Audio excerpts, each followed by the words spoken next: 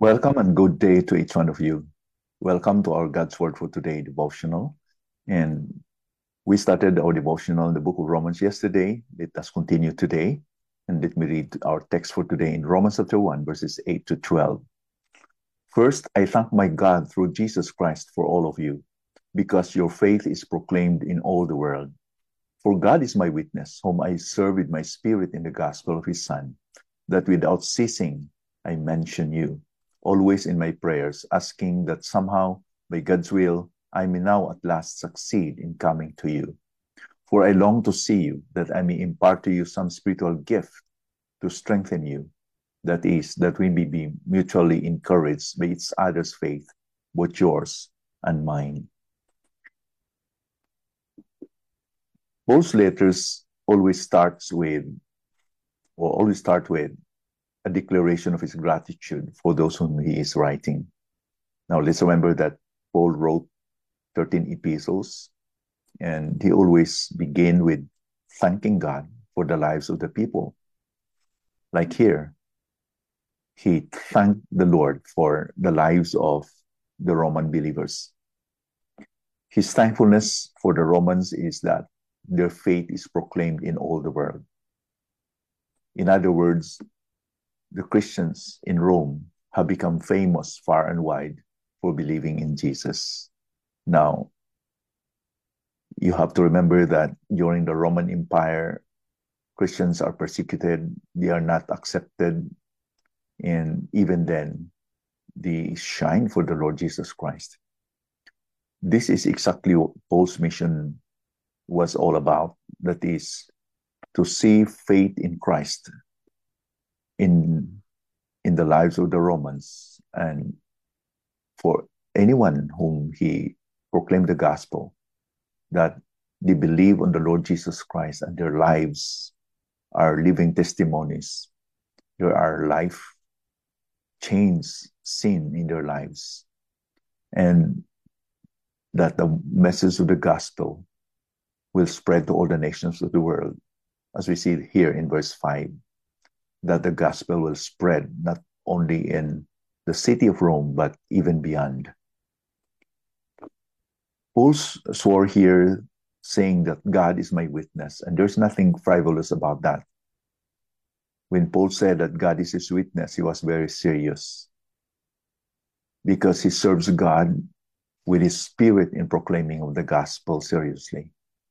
In short, for him, serving God by preaching Christ is his whole life's foremost commitment, and there was nothing else. Now, if we go back to the book of Acts, Acts chapter 20 particularly, he wrote in verse 24, Acts 20, verse 24, he told the elders at Ephesus there, but I do not count my life dear unto myself.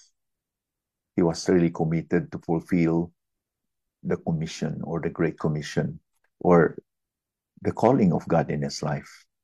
And that is to proclaim the gospel throughout the whole world.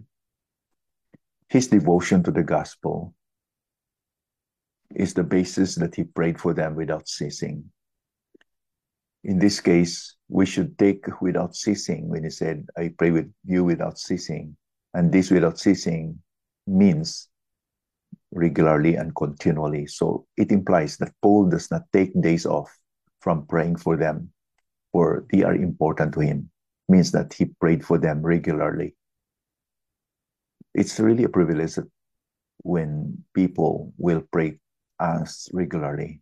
I pray regularly for my kids, and I pray for the ministry, the people who are handling ministries, and it's a good practice, and it's good discipline. And what help could be better than we are going to kneel down before God and intercede for others, and especially here when Paul was just encouraged by the lives of these people, because their lives were living testimonies that Christ was known in that part of the world during that time.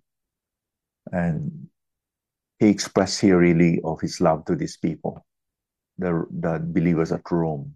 He always wanted to see them in person. The Christians at Rome should understand that he was really excited to see them. He has submitted this desire to God that he would see them someday in person through regular prayer and ongoing prayer, waiting some time to see if it is God's will. We see that in verse 8 to 10. Why is it that he was so excited to see them personally? I think the reason behind is that he cares for them. He wants to bring to them a spiritual gift of some kind that he will strengthen them. Perhaps this means that he is going to exercise his spiritual gifts in order to strengthen these brethren. His spiritual gifts, particularly of evangelizing them, preaching to them the gospel, and teaching them how to grow in the Lord, to become strong in Christ. Or it could mean also to impart unto them some kind of supernatural blessing. We don't know, there is no mention about it, but in either case, his desire really is to help them become stronger, that they will grow, that they will become matured. I think as an apostle, as a servant of the Lord Jesus Christ, he has this desire to see people growing in their walk with the Lord. And I believe that this should be our desire in each other, and especially for us parents, of how we are going to nurture and encourage our children to grow in the Lord. Moreover, Paul also recognizes that he knows that this encouragement is mutual. Both they and the people or the Christians at Rome would end up being encouraging each other. The very reason why the writer of Hebrews, in Hebrews chapter 10, verse 24 and 25, writes this way: "And let us consider how to stir up one another to love and good works, not neglecting to meet together, as is the habit of some, but encouraging one another, and all the more as you see the day drawing near." Now, being an apostle, one would think that he must be very strong spiritually. He must be very strong in his walk with the Lord. And that's true, because Paul was really strong and matured. But it does not mean that he does not need encouragements. Now, sometimes we think of people who are matured and they are doing well, that they don't need our prayers, they don't need encouragements because they are already strong in the Lord. The more that we should pray for them, because they are the target of the enemy. We need mutual encouragements. Each one of us is important in the body of Christ. As Paul recognized the importance of everyone in the church at Rome, that they would be encouragement to one another.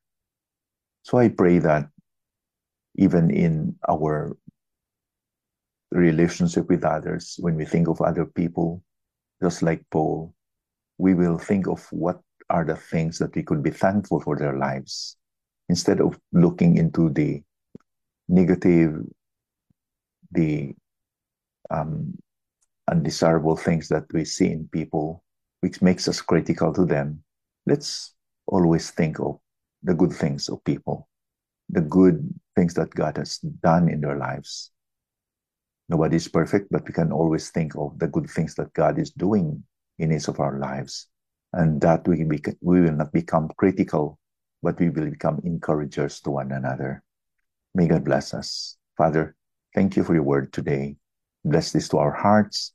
I pray that we would be like Paul, that when we remember people, we remember about the good aspects of their lives, that will become encourager and will be encouraged as well, Lord. And I pray that you will cultivate in our hearts more of the love for souls, love for people. And we know that this is not natural for each one of us. It's an outflow of the Spirit's working in our lives. And this we pray in the name of Jesus, our Savior and Lord. Amen.